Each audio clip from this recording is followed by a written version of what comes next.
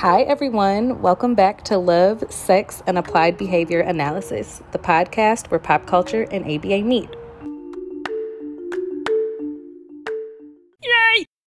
All right. So this is going to be part 2 of, I don't know, maybe like 3 or 4. I don't really know. We're just going to kind of roll with it of the episodes that we want to do surrounding couples, all things that have contributed to just us being coupled and also just how we have grown into individuals. So thank you, Jami, for coming back, and I look forward to next week's episode. Next week you all are going to hear not only from Jami and I, but you're also going to hear, or I should say Jami and me. I'm learning the difference between that. All my SLPs out there. You're also going to hear from 2 other behavior analysts who are partnered, Erin and Kristen. So I'm excited about that. All right. So without further ado, let's get right into tacting with tequila. So as you guys already know by now, this is the segment where we just kind of talk about some behavioral, or in this case, professional terms, because we're going to talk about more than just behavioral terms. And then we're also going to put them into more of like a layman's kind of way of understanding and conceptualizing it. So first and foremost, one of the things that we're going to be talking heavily about today really is just behavior. So the Cooper 3rd edition defines behavior a few different ways, one of which is it's the activity that living organisms do. Human behavior is literally everything that people do, including how they move, how they think, how they feel. So what we want to remember is that behavior also includes those private events. So again, those thoughts and those feelings. We're going to be talking about what we know as behaviorists as the verbal operants. So if you kind of open up the first Cooper book or any VB map, you'll remember that the verbal operants include manding, which again is a request that matches someone's motivation. We'll talk about some tacting, which is that labeling. We'll talk a little bit about some listener responding. This is also sometimes called receptive identification, where that's going to be that like following directions and things like that. I'm trying to think of the other verbal operants. I don't think we're actually going to talk about any of the other ones. I think for sure we'll probably mention some of those in this week's conversation. I really want a huge theme of this week's episode to center something that I really am trying to learn how to do in my private life, which is really engage in manding, but using objective definitions. As we analysts know, all our definitions and all of our objectives even that we put in for our scholars have to be objective. They have to, number one, all pass the dead man's test. And they also just have to be, very clear and concise. And, they really just have to be objective, measurable, all of that. We're also going to be talking about learning history, which I think in your world, what does learning history kind of... So that's the socialization piece of it. And socialization is essentially learning those social values, learning the development of conscience, preparing us to function in our society, social roles, things like that. And those are all pretty like individualized, like especially within like different cultures, different races, different religions, different everything. Okay. Nature, nurture, things like that. Yeah. Okay. I already said really just that, as well as definitions, that our objectives do also need to be objective. And just as a reminder, a behavioral objective is really a learning outcome that is stated in those measurable terms. I'm not sure if I said that objective definitions also need to be stated in measurable terms, but they also need to be stated in measurable terms. So I guess we talk about behavior, we got to talk about thinking, right? Yeah, legit. It's a private event. To tie that into MRT for other folks out there listening. So again, MRT is Master Resilience Training. And I don't think I said this last time, but there are 14 skills in MRT. And essentially the motto of the program is thinking about thinking. So it's changing the way we think to kind of foster more positive outcomes in our lives. So there are 14 skills. I won't go over all 14 skills, but each of those skills aligns with one or more of the 6 competencies, and I will go over those really quickly.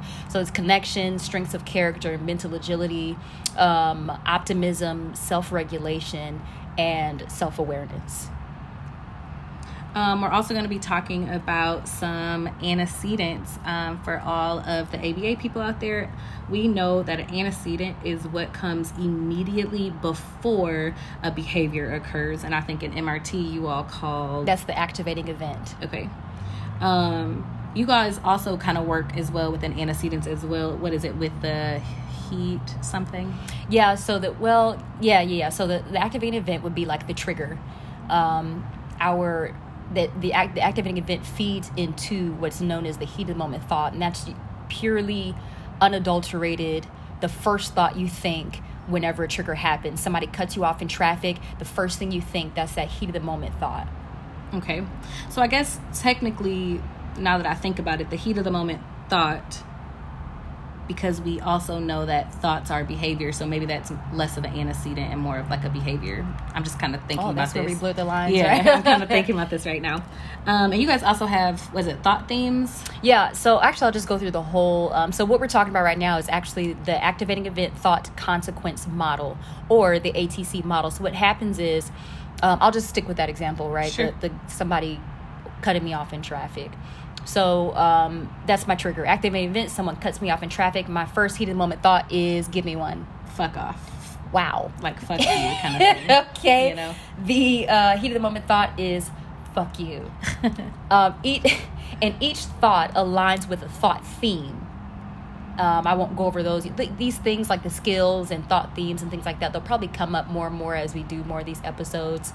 So I'm just gonna think about, would you say that you are in danger or or trespass? Yeah, I feel like I've been trespassed.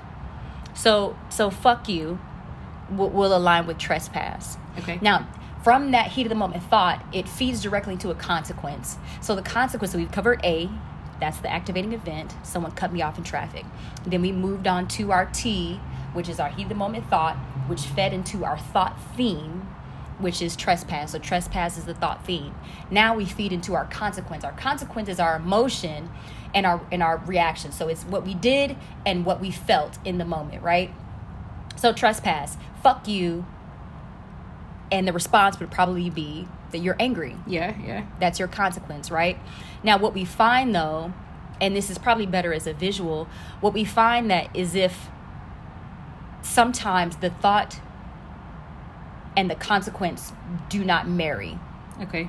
So in this instance, where you said fuck you when you should be angry, but let's say you like break out crying and you have a full breakdown. That actually sounds more like me. So then that thought doesn't necessarily align with the consequence. Okay. So That makes sense. what we would then do is dig deeper into one of the skills. And one of the skills that I think me and probably a lot of other MRTs rely heavily on are detecting icebergs. That's another skill, detect icebergs. And it's essentially just digging deeper into our values to figure out why that thing, being cut off in traffic, or being cut off in a conversation, or anything, why that triggers us the way it does, and then rearranging the way that we think about that thing, if that makes sense. So, and then this also kind of aligns again with, because we know that private events are behavior. So some of what Jami was just talking about are those consequences. So again, from a behavioral standpoint, the consequence is what happens immediately after the behavior occurs. Anyone who heard and really was able to grasp, I think, the way that Jami just really kind of explained MRT, like this is a very 1.0, like a not even a 1.0, like it's like a 0.2. Yeah. Well, no, I think it's no, because there are levels to this thing. Well, no, that's what I'm saying. Oh, so I'm saying, when I said it's like a 1.0, I was just saying this as is far just as this. Oh, absolutely. Yeah, this is just like absolutely. a tipping. It gets much, much deeper. Yeah. So this also kind of reminds me a lot of ACT for all of the ABA people out there, and some of some of RFT. Wow, we love our acronyms. Okay, so those are some of the concepts. I know that was a lot.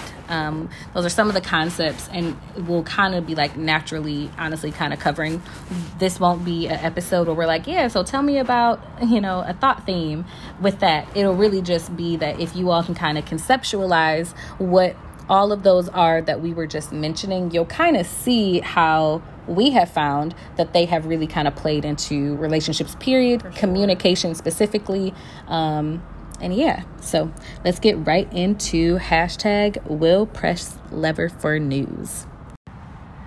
All right, welcome back to Love, Sex, ABA. This is a segment where we talk about all of these pop culture events that have kind of transpired, at least ones that I either care about and or know about.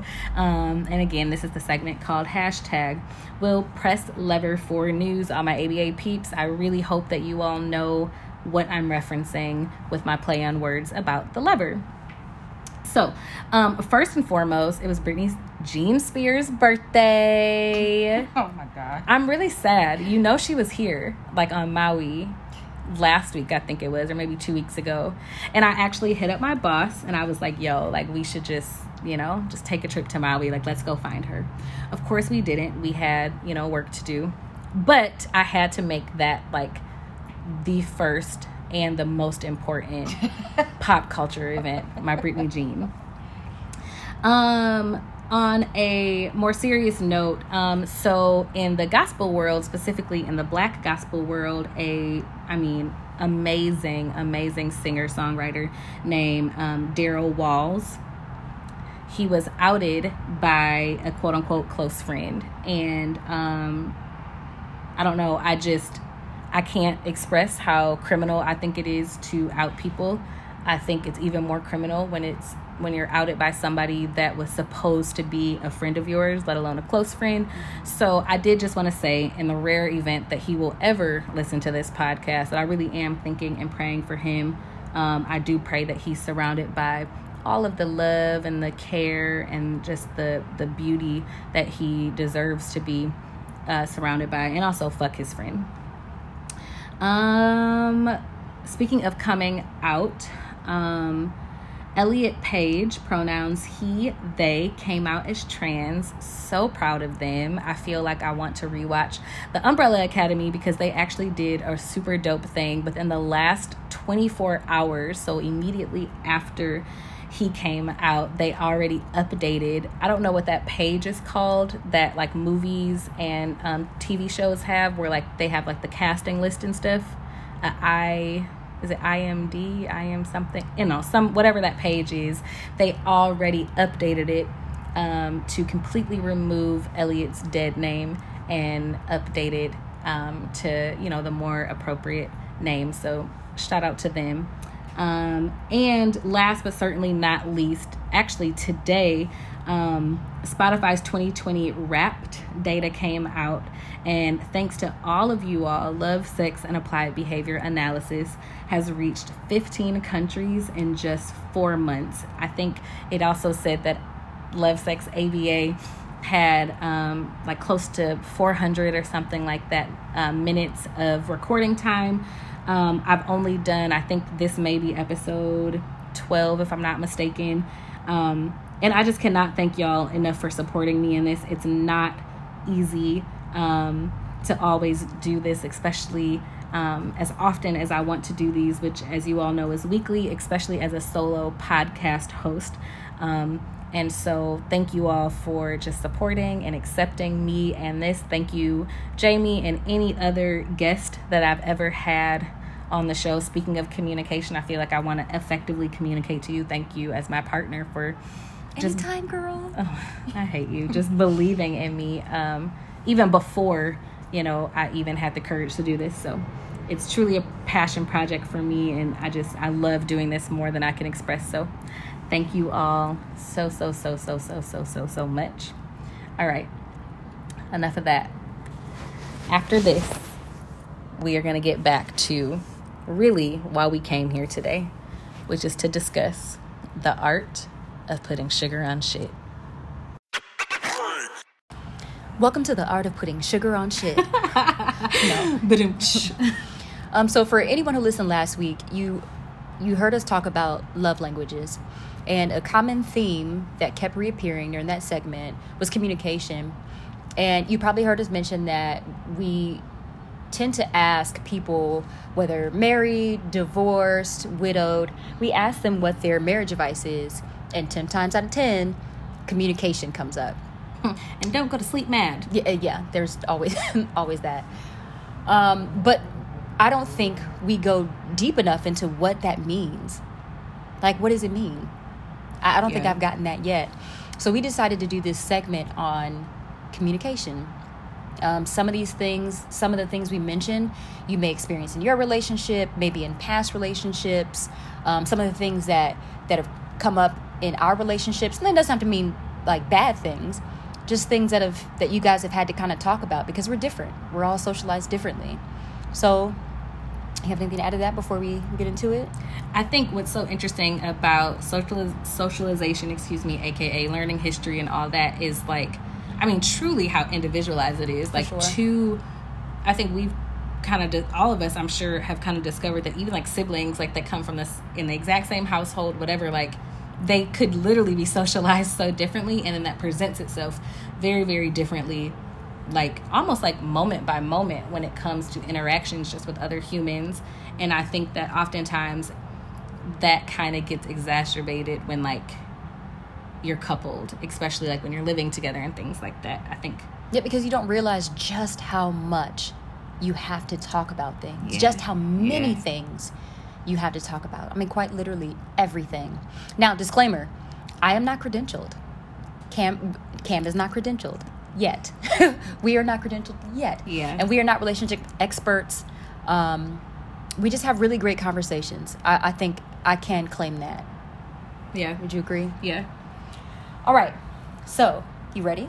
I am. Chime in. So the first thing, and I want you guys to think about these things. I think in the last segment I said that the first thing you have to do, to me, now, this is my opinion, the first step to honest communication is self-awareness. You have to take an objective and honest inventory of yourself first. And I think one of the things, that full transparency that I've always struggled with, and I think I alluded to this or directly spoke about this last week, is that being objective does not mean that you are kind of taking this like self-analysis, comparing it to like anybody else's behaviors. So for me, like I mentioned last week, because in previous relationships or even now, like because in previous relationships, I wasn't the one doing some of these like quote unquote like overtly like toxic or overtly whatever behaviors. Excuse me. I measured the way that I was inappropriately kind of taking an objective account of myself, was inappropriately like measuring it up to somebody else's shit. Yeah. So it's like, well, my shit doesn't stink that bad, so I must be like not that bad, you know? And that kind of leads me to my next point. So most of us, if we're honest, right, most of us operate from a place of ego. So it makes it easy for us to be defensive, makes it easy for us to project or deny like our own ugly truths. So that's another reason why I say take honest inventory, take an objective inventory. Well, can I also I'm sorry to interrupt you. I also really want to say, like, I personally don't think these things should begin when you are coupled. I really think that we should be taught these things at a very early age. One, so we can actually learn how to do that. That's a skill that I know like a lot of people, including myself, just don't, I guess, naturally, if you will, like have, or even again when it comes to all the ABA people, it's not something that has ever even been like an operant behavior of mine. I don't think really kind of was taught that in a way. So I also just want to emphasize, like, this is not one of those, like, if you're not in a relationship or whatever, like, this episode isn't for you. Like, I really do think that all of these things, again, and all of the problems, in my opinion, that kind of occur in relationships surrounding communication, which communication quite literally is like everything, that like they only intensify once you are coupled. Absolutely. Because you have two or more people who are trying to do all of these things or not do all of these things, which I think, like you said, also kind of make it even worse when we're coming from like this ego-driven kind of place. And I like the fact you said learn these things young, because that kind of goes into my next point, which is we did not which plan is something this, y'all. right, which is something that I had to learn. I had to learn to unlearn it. This is how I am mentality. Yeah. Again, coming from a place of ego, right? So at this point, I really try to avoid this is just how I am, take me as I am kind of mentality in some aspects. Because I honestly think you sell yourself short when you do that. You put yourself in a box and you say, again, my opinion, for the sake of my own pride and ego, I'm going to reject what could be someone, especially when you're coupled, what could be someone's honest and objective opinion of me, and I'm gonna or assessment of me, and I'm gonna deny myself the opportunity to grow. Yeah. So I really work to undo, or I guess get rid of that mentality. Yeah. So let's talk apologies. So this actually is something I'm like super passionate about. And for a moment, I don't want, well, not for a moment, for the rest of the segment, I want to be as interactive and as like organic as we can, both with just like our individual experiences, our experiences as a couple as well. Because I don't want anybody to feel like we're like just racking off all of these things. In my opinion, I believe that the art of apologizing should be, and I think actually love languages, they ended up coming out with like an apology language. And I think we actually may have taken that one. And full transparency, that's something that we really kind of struggled with, I think probably closer to like the beginning of our relationship, because what I had to realize is we accept and receive apologies so differently. Yeah. And I'm like so ashamed, as you know, of like what I need via apologies. And you, like, in my mind at least, you don't need as much as me. And I literally, y'all, like, I need somebody to, like, number one, objectively define what they're sorry about. And I need them in this kind of respect, as bad as it sounds, to almost like grovel. And I don't mean this in like a literal sense, but like I really do want to know that somebody is sorry even after like the event is over. And you're the kind of person when you're just like, I just need to know that you understand. Like, I don't even actually need you to say sorry at all. Like, I Absolutely. Need to know that, like, you understand. I'm like, but what does that look like? I'm telling you, I do understand. You're like, but I can see in this conversation that you don't understand. So, like, how do you, in friendships, in relationships, like, how do you kind of show someone what kind of environment, for all the analysts, what kind of environment do you kind of try to cultivate to help somebody to kind of understand, like, what you need for apologies? I think I didn't learn about like why I get so frustrated with I'm sorry until I took the like art of apology quiz. I think it's like you're like, I said I'm sorry like 7-8 times. What like, more do you want me to do? And it's like I really didn't need the first I'm sorry. I'm also a person who needs like who needs I was about to go into other examples. Who needs a like, okay, this was the problem, this was the solution, or this is what I did, this is like, you know, why it won't happen, or this is what the change is going to be, and that's it. Well, what's or interesting understand too, like, okay, I get that hurt your feelings. Cool, got it. Well, what's interesting too is, again, behaviorally speaking, what oftentimes actually punishes your behavior or punishes my behavior literally will reinforce like opposite ends. So like for me, like you not giving me like, and to some degree like appreciation or like fucking social praise for being like, but I'm sorry, like I really am sorry, it like, or no, let me actually turn this around. Me telling you I'm sorry all the time, it literally would like punish your behavior of even telling me what was wrong in the first place, because you're like, yo, like she just doesn't get it, like I'm not about to go through this in the future kind of thing. And for me, it's just interesting that, because like that very same behavior of like telling you what was, like telling you kind of things that may have been wrong with me, you saying a billion sorries actually would have like reinforced my behavior in the future of telling you in the future, like, if you do something wrong, like what it is. Yeah. And I think this also goes back to communication, because again, like, we can't assume, again, by definition of reinforcement, that like everything that will increase my behaviors or punishment decrease my behavior in the future are going to be the exact same for you. Yeah. They're not. So now my question for the listeners is, how do you apologize? How do you receive apologies? Homework. Do you like that? Do you like someone to say they're sorry? Do you just want someone to understand your feelings, or do you need actual feedback? And my second piece of homework with that is, I want you to take like an honest inventory of if you're actually comfortable, truly, like, with what you need. And honestly, if you aren't comfortable with what you need, I do want you to do a third piece, which is like dig a little bit deeper again and figure out why. Because we all know that we are socialized in some respects to want some of these things. As you all could hear, this is my cat. She's saying hello. She's also apologizing right now because Jamie's pushing her out the way. All right, so the next thing right. that might come up is what communication look like in the home. Important. So what did communication look like in your home?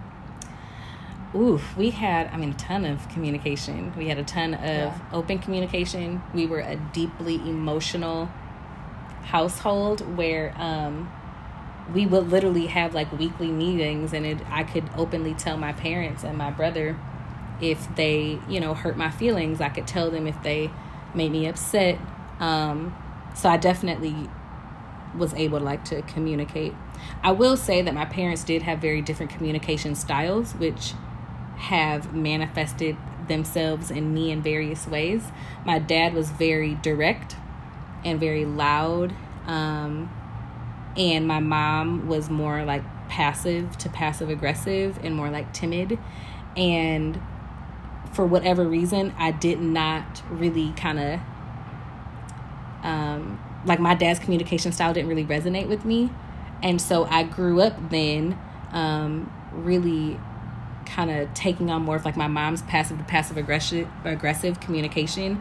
And I thought that anybody was direct was like being mean or being hurtful. And again, for all the RFT people out there, really think about like communication and what kind of things we derive from other people's communication. What were you going to say? I'm going to say hold on to that, okay, because we're going to come back to that here in a bit. Well, what was yours though? So my dad, he's a man of very few words. My mom is more of the communicator. My stepdad is more passive aggressive. My mom is more assertive.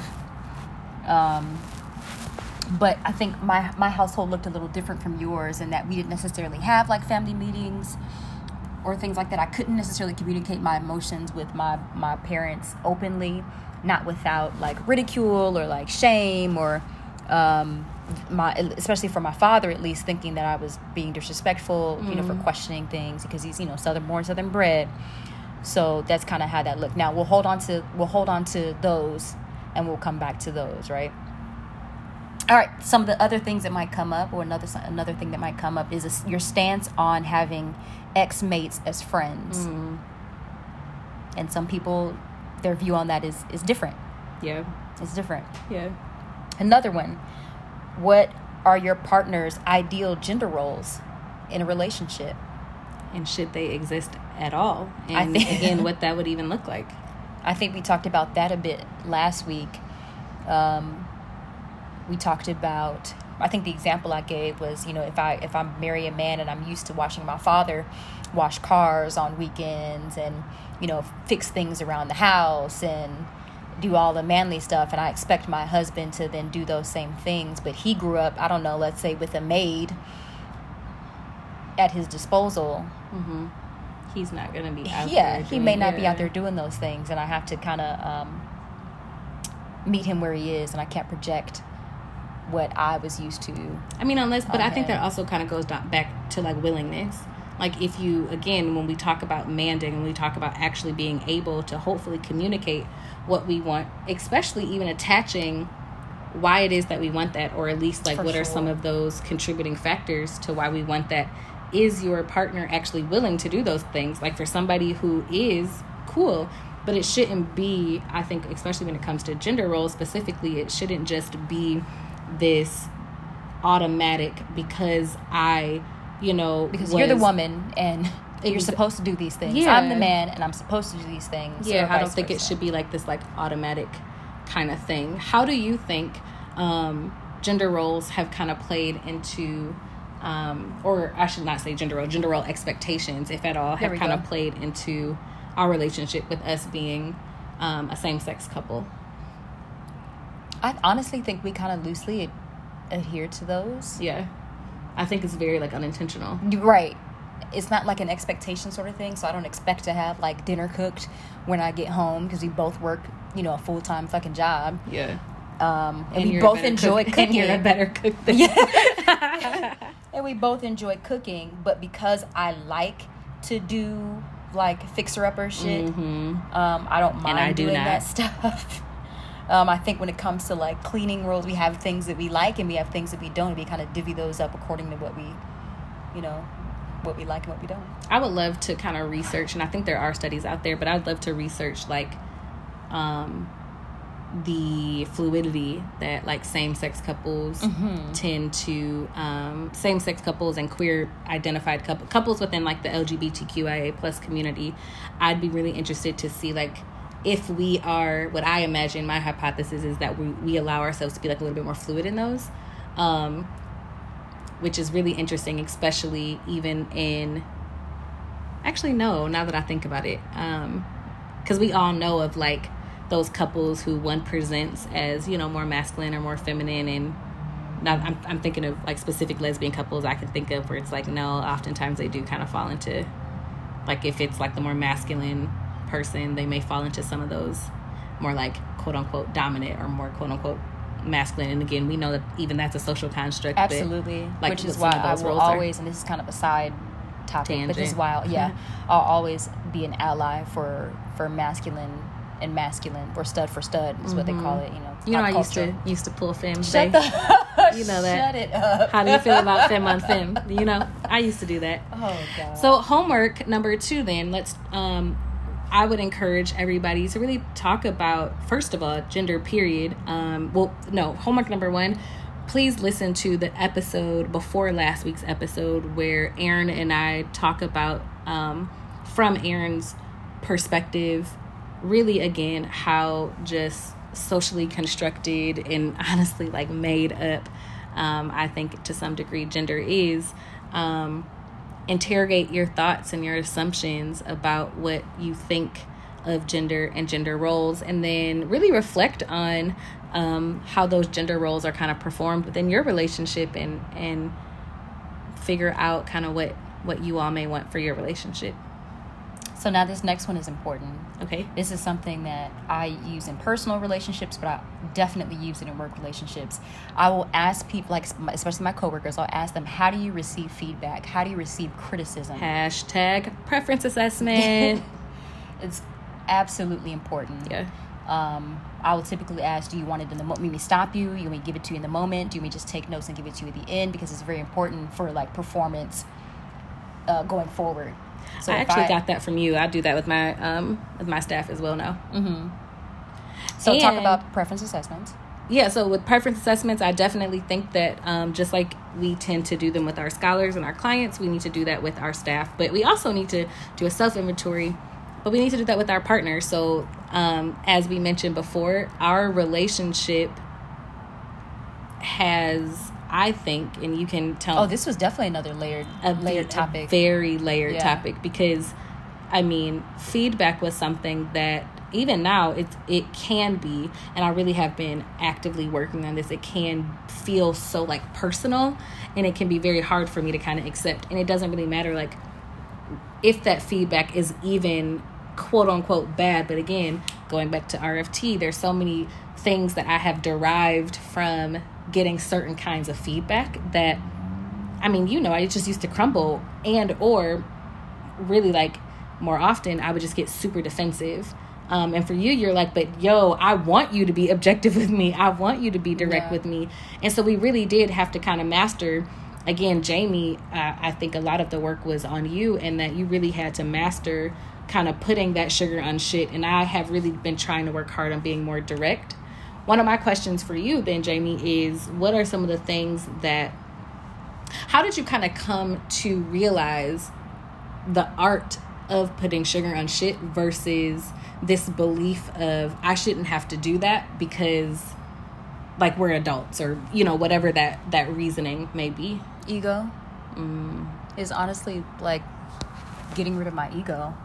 I think we talked about this a little bit before too, was that I was raised to believe that crying was a sign of weakness. I was raised to think that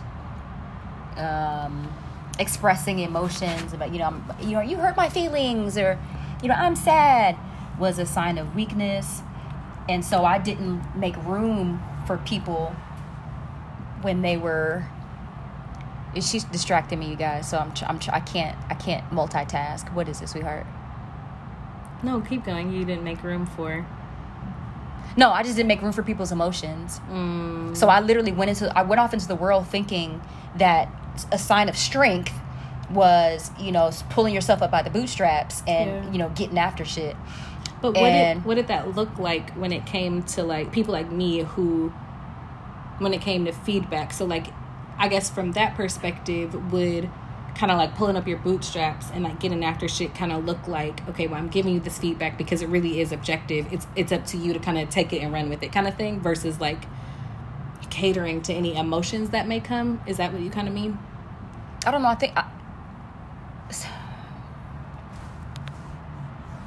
I think that, like, because I feel like for us, like, that's kind of, I wonder if, like, that's how I kind of made you feel, where you're just like, yo, like, I don't understand, like, I'm telling you, like, the truth, especially because you are so objective. Like, you are truly, you have the ability to be there's no malicious intent and no emotion at really. All. And it you're literally like, yo, is like, calling a thing a thing. Yeah, and that's also, yeah. and it's not, and some people kind of, they carry that with the badge of honor. Like, oh, well, I just tell it like it is, or I'm just blunt, and or I'm just direct. Like, and you're like, no, you completely just disregard people's feelings. Well, you do it from a very, like, but I do it from a very, like, call a thing a thing, but it's also how I like to receive feedback. Yeah. I don't like to have to sift through the fluff to get to what you actually want me to do, or what you actually You're big on action items. Absolutely. Like, if I'm jacking this up, absolutely tell me that I'm jacking this up so I can effectively, like, improve it. Yeah. Rather than saying, well, there was something. No. Just give it to me straight. So, like, and how did you, I'm sorry to keep interrupting you, but I'm really interested. Was there, like a process that you had to go through, not only just I think it was just a bunch of I think it came with and I would have answered you a while ago, but you were still distracting me. Babes, like, let me just rephrase this question. One day we're gonna record, like, we're on YouTube so people can actually and you're gonna see her process. Like, trying to mouth to me off camera and trying to, like, type kiss stuff you and shit on my phone that actually has, like, the notes we're using. So the notes you're using, I don't know what we're actually talking we went over about these today. Things. You make me say so no, it actually just was a bunch of relationships. I think it was written in the stars for me to be paired with people who are more emotionally driven. And it took me hearing the same things. One of the things my mom always said was, if three people tell you the same thing about yourself, is it you or is it them? Yo, that should be another episode. If all your exes were in a room, what would they say about you? And they would say the same things, that I was emotionally unavailable. They felt like they didn't really know me. I probably made them feel like weak and it wasn't like I absolutely wasn't like emotionally or verbally abusive or anything like that. I just was absent, like, emotionally. You cry and there was nothing, on my end. And it kind of just took those relationships and kind of just chipping away at those backward messages that I learned growing up.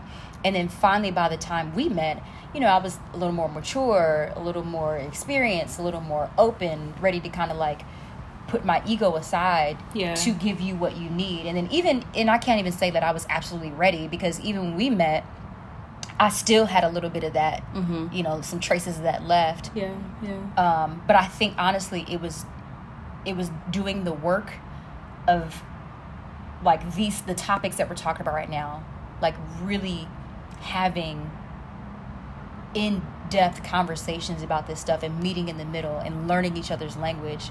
I think that's where I really like found a respect for putting sugar on shit. I like that. That was like a long time to get there, but I'm gonna blame her, y'all, because it's okay. It's okay. All right, let's stop, take a pee break, pay some bills, and we will be right back. All right, guys, back to the segment. For those of you who heard us rattle off this long list of communication topics, it's not like a 21 questions kind of thing, or I guess it could be like a 21 question sort of thing. Yeah. But we just sort of brainstorm these ideas as things that, again, have come up in our relationship or in previous relationships, or things that you like, some things that might stand out to you, or things that you might want to go home and talk to your mate about. Yeah. So we can use it as like that kind of tool, right? And with that, let's move on to the next one. Let's get it. What did love and affection, we talked about communication, but what did love and affection look like in your home? Ooh. That's important. It looked so fun. My parents had and like even and now, still do. like Yeah. even with them being divorced, they just had so much fun together. Like so much fun. It looked like adventure, even if they weren't doing anything like quote unquote like special. Like they didn't wait for vacations to really just enjoy each other. It looked like a lot of affection, which I think you and I have that in common. What else? I kind of want to pose this question to my parents, because I don't know if I even have like a really good memory of this, but I just smiled, you saw, like when you asked that question. So I don't think I want to ask them too. What about you? I really got to see what friendship looks like in marriage with my parents. They were also very fun. Like to this day, my dad, I call both my dad's dad. Yeah. I love them both equally. So I'm talking about my mom and my stepdad in this case. And to this day, like he's my mom's road dog. Like they're still really good friends to this day. Yeah. I love that. Now, so affection though, my dad's not very affectionate. My mom is super, super affectionate. Yeah, you know that. Yeah, My stepdad, not so much. So I kind of, not so much. I was more of an acts of service is my affection. And we'll talk about that here in a little bit too.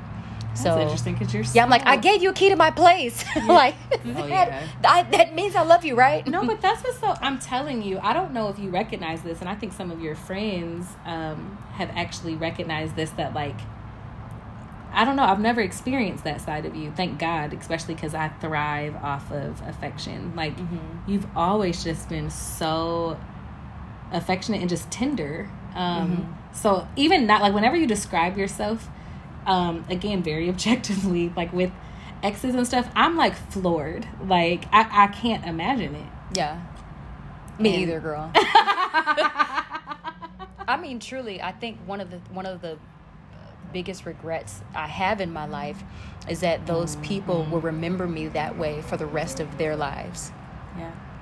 And it's just, so sad. Yeah, I get that.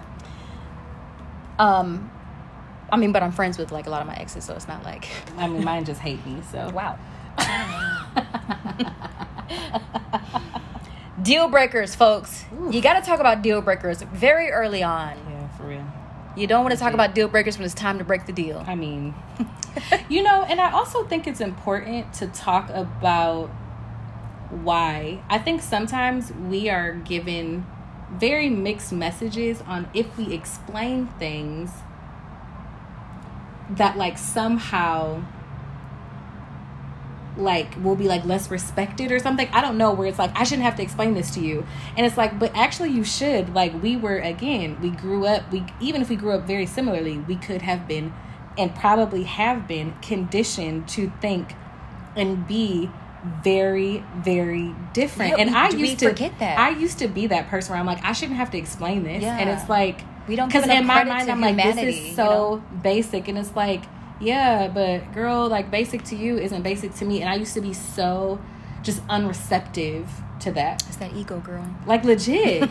And this is what I'm saying, but I didn't know that was a problem until, I mean, truly, like, when we started dating and I really decided or it was like a little bit before we started dating, when I really decided to like try to really like look in the mirror and just kind of figure out like, well, what are some of the things that like I need to work on too, you know? Yeah. But like I truly thought that like everybody just knew certain things, and it's like, no, like, whew, why would they? I almost like dropped the N-bomb. And I'm not gonna do that. Anyways, depression and anxiety. This is a whole episode in and of itself. Absolutely, and I really hope we can talk about that.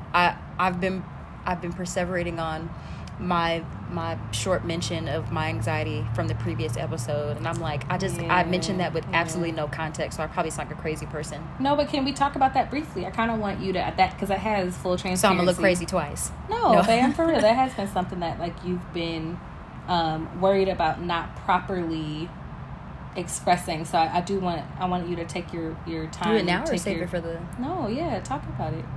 Or like as an example, so a moment ago, as Cam is, she's really great at multitasking. I am. So she asked me a question, and I'm trying to put together my thoughts and give my answer, and she's grabbing my phone, her phone, and she's trying to like sign to me and mouth things to me, and it got me really distracted. So I immediately like panic on the inside, because it's like my social anxiety trying to take over, and I just decided, instead of trying to cover it up, just to be honest and be like, y'all, she's trying to distract me, because otherwise I'm just like a crazy person.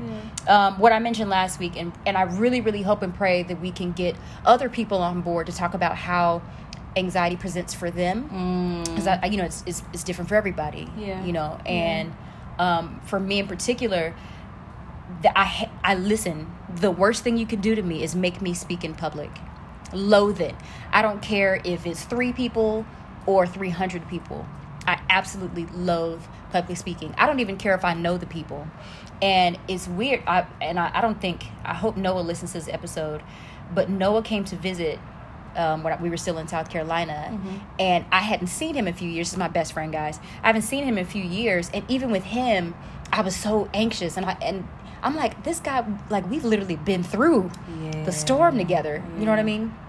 And so anyway, what I mentioned in the last episode is that what happens is, a lot of times, for those of you who have met me in person, or those who know me, or those who haven't met me in person, if I'm talking to you and you ask me a question, a lot of times you might see me like kind of look off in the distance. So what happens is, like, my thoughts kind of play across, I don't want to say like my mind, but they kind of do, like on a teleprompter. So I look away, and I just can kind of like see and speak the thoughts as they come up. But what happens is, when I'm really nervous, is that teleprompter, there are no words there. So I'm literally grasping at straws to try to put like a coherent thought together, and then it just like the anxiety mounts and mounts and mounts, and then like I'm all sweaty, my tremors start to present, and I just feel so embarrassed, and I think about that for like days on end.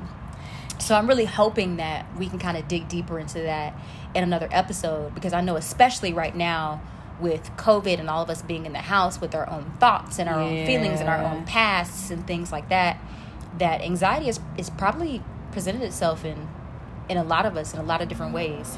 Do you mind if I go off on like a semi-tangent about how I kind of learned and how I'm still learning to kind of cope, just like as the partner,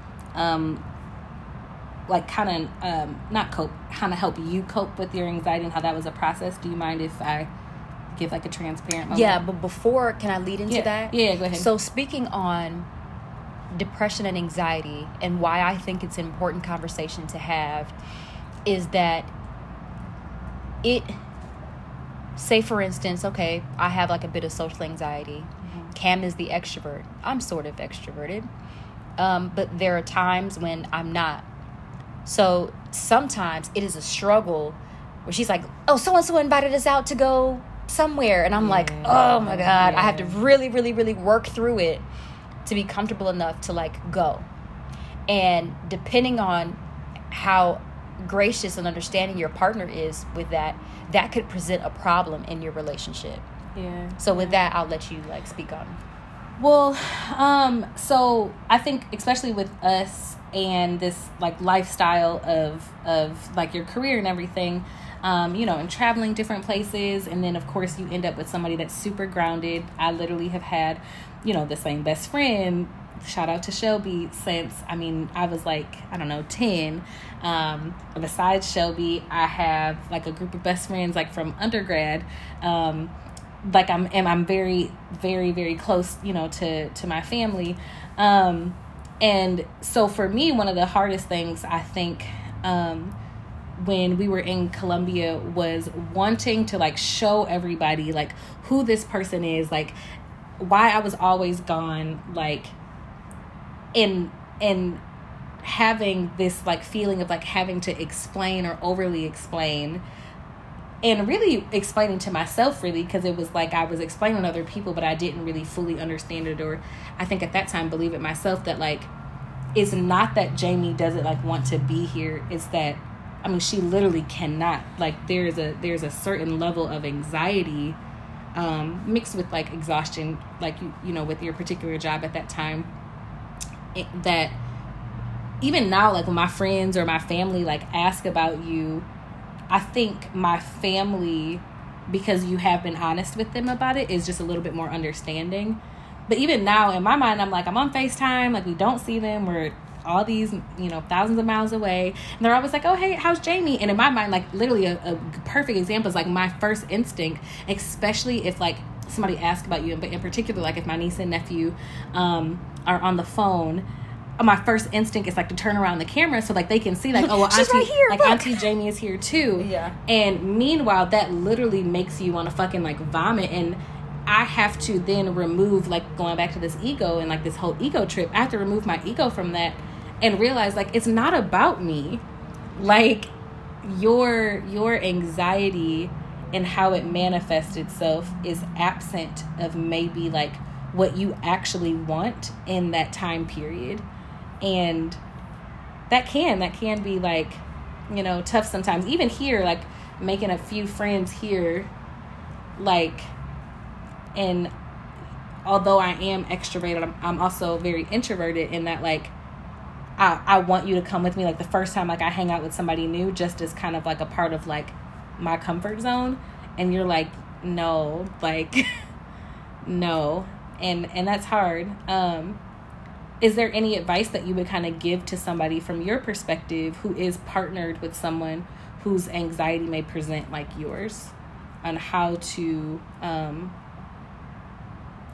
don't want to say deal with that, but how to, one, help the person who is actually anxious kind of cope with that, but also just how to not take it so personally?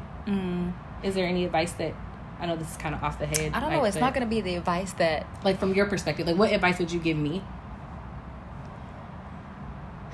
It's going to sound stereotypical, but like grace. Yeah. And I think we've sort of had to work kind of flip-flop with that. Yeah. But the reason I said it's not going to be about advice that they want to hear, which leads me to my next, this is so perfectly placed. So my next point, right? Past experiences that may resurface in current relationships. Yeah. Now here's going back to the anxiety piece really quickly, is that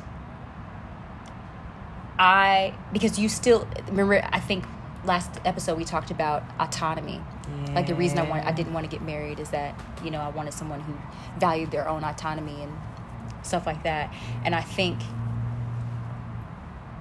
where this comes into play is that just because I have social anxiety, I should not let that affect how you live your life.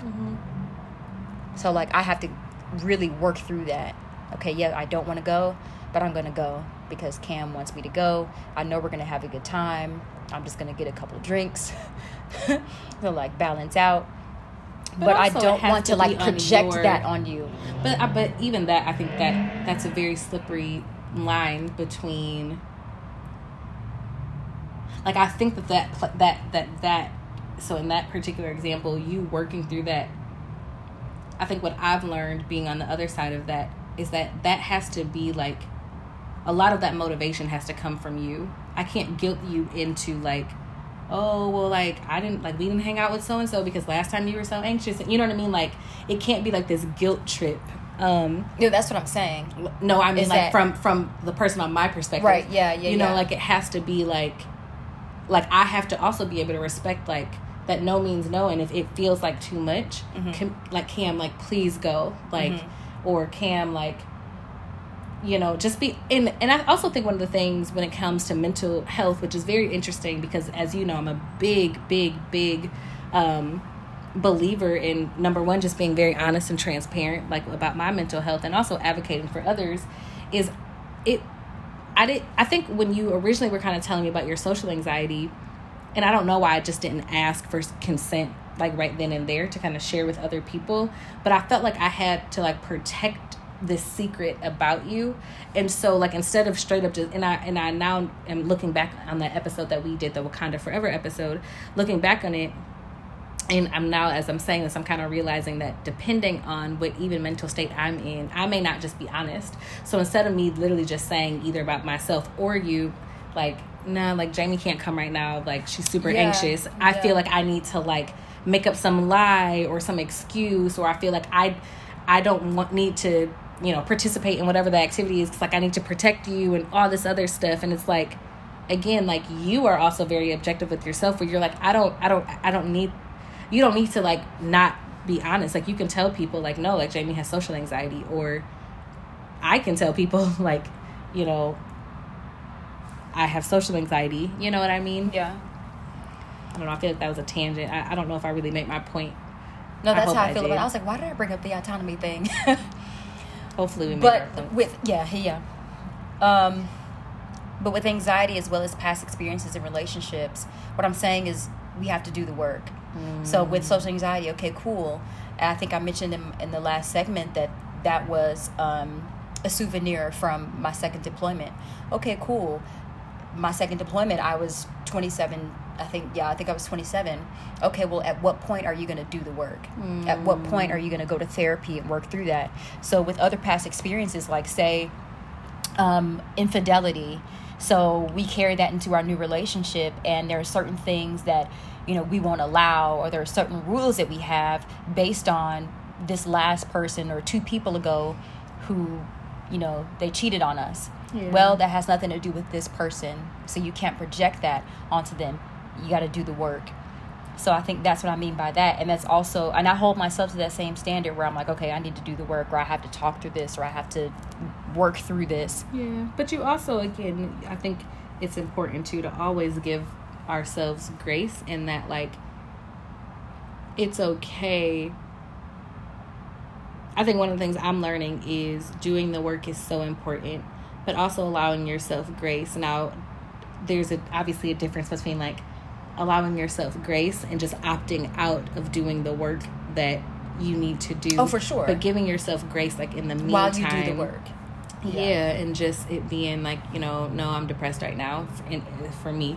And being able to be honest with that, and being able to also, like, tell you as my partner, okay, what do I need in this moment? Because I think that's a big thing, expecting people to read our minds. That's definitely my thing.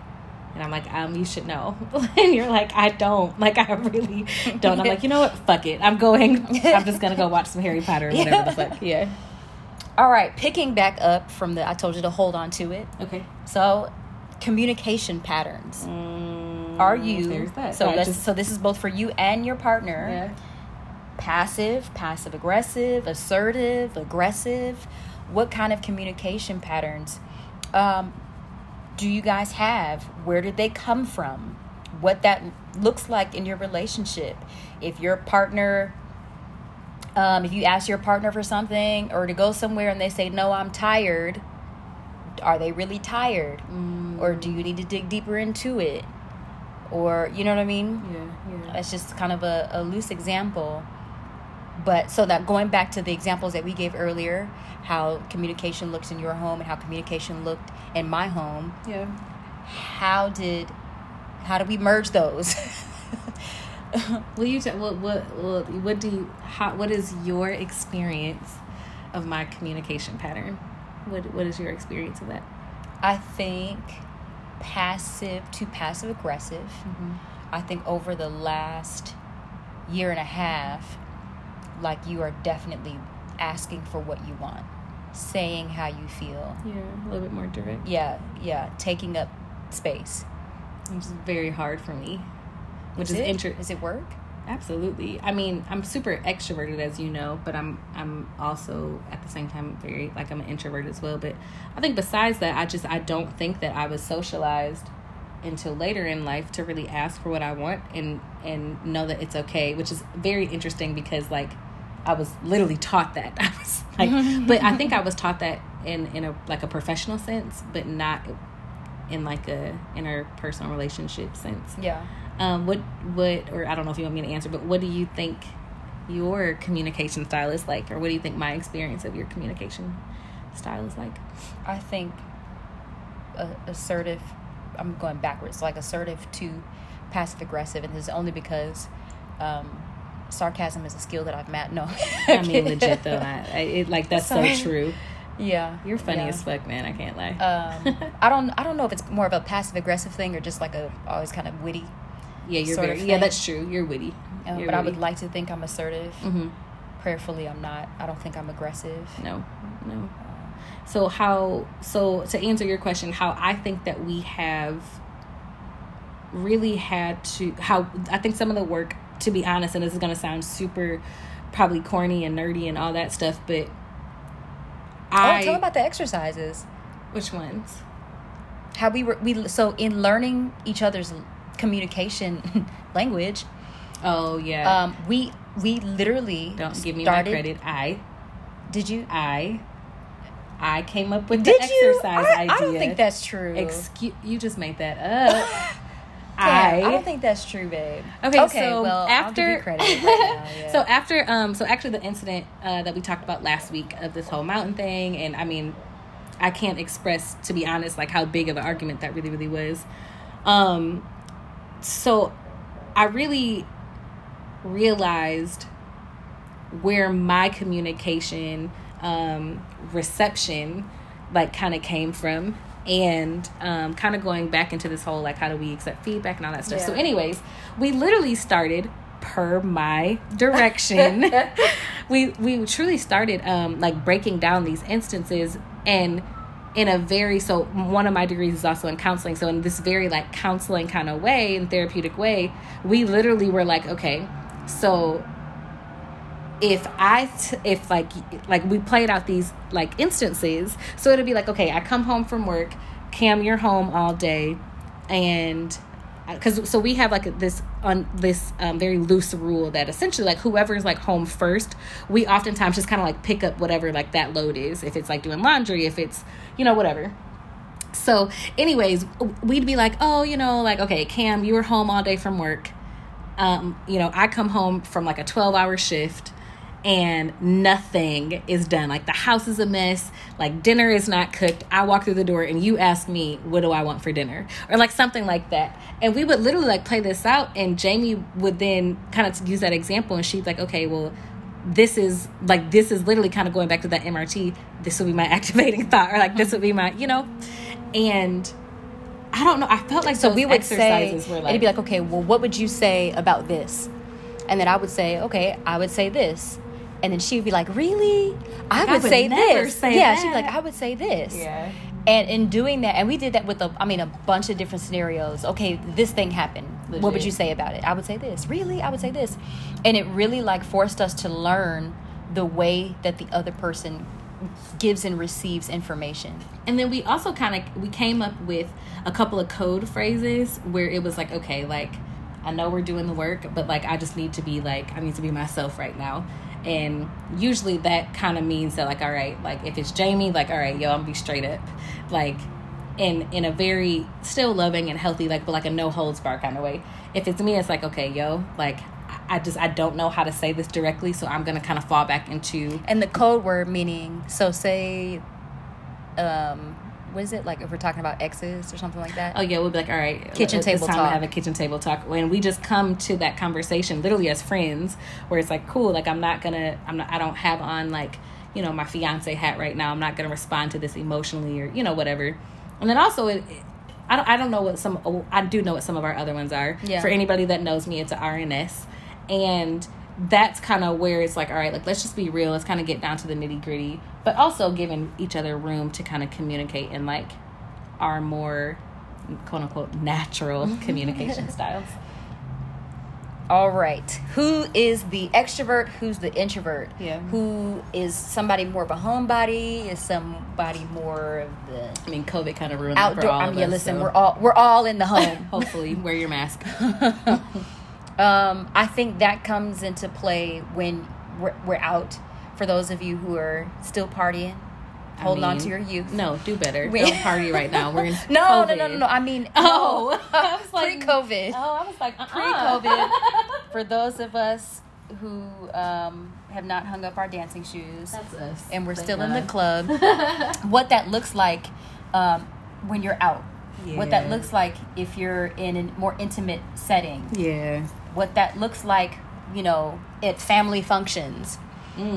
Because sometimes, again, those things may come up. If you're with somebody who's more of a homebody, and you're like, come on, like, let's go anywhere. Yeah. You know what I mean? Those are conversations that you kind of have to have.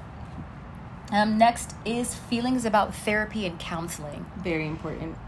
Because depending on how someone is socialized, they may have very strong feelings about counseling. I also think, too, this one especially, but I think the other ones too, are you willing to kind of grow and maybe kind of adopt some other feelings about whatever like that may be. So maybe I didn't grow up in a family, for example, that believed in therapy and counseling, but am I willing to even consider expanding my views on that? What's next? Sex. Let's talk about sex, baby. See, like, we ain't even playing that. What about it? What your experience is. What your hard no's are. Yeah. Soft no's. I hope that they can hear us over this plane. This jet that's... tours are still coming here. Again, COVID. Also, again, like, are you willing...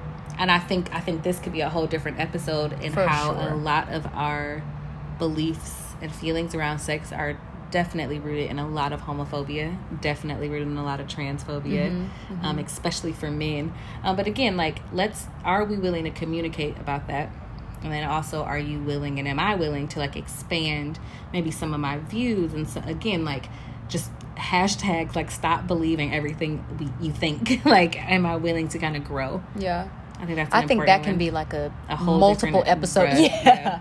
Because even with women, I find that, like, I'm like, we're women in our 30s and we're still uncomfortable talking about fucking masturbation and stuff. Yeah, like, masturbation. People are like, masturbation.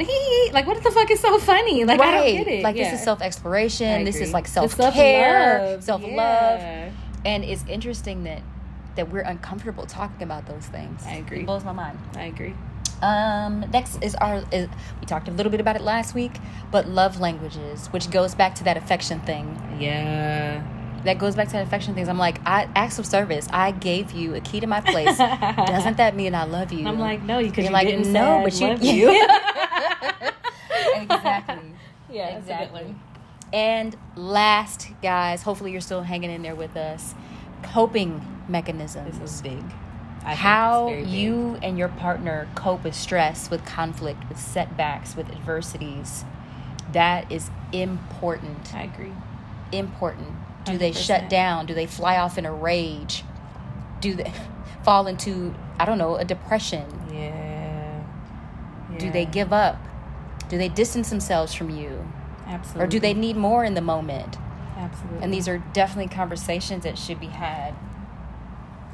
Well, I appreciate you really doing the legwork on this. Communication is something that I know, like, you're super passionate about. So I'm super excited just to keep on digging deeper into this. Y'all, I really, really hope that you guys got something from this episode. If I could talk for hours about this, I would, but I don't want to keep you all for too long. I'm super excited to bring this to Aaron and Krista next week. And yeah, I just kind of can't wait to hear what they say. And really, I can't wait to hear what you all say. Please send any of your feedback, your questions, anything like that to the Instagram page, which is at LoveSexABA. I mean, obviously we're talking about relationships, which for anybody that knows me personally, like that's my thing. I love doing that. But honestly, it could be sex, relationships, ABA, Army, MRT, Army, pop culture questions, even suggestions on what I should talk about next. And speaking of which, before we go, we actually got a question from last week. Oh, yeah. So one of the things that was like a reoccurring question was, that stereotypical, like, how did you all meet?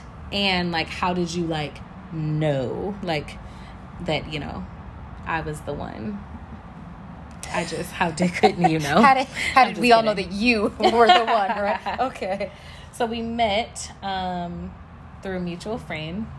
Say it. You can say it. You're so shy about it. We met on Plenty of Fish, which, shout out to Plenty of Fish. Woo-woo. And I'm the one who, bagged Jami. Oh my God, girl. 'Cause, you are showing out, man. But I did.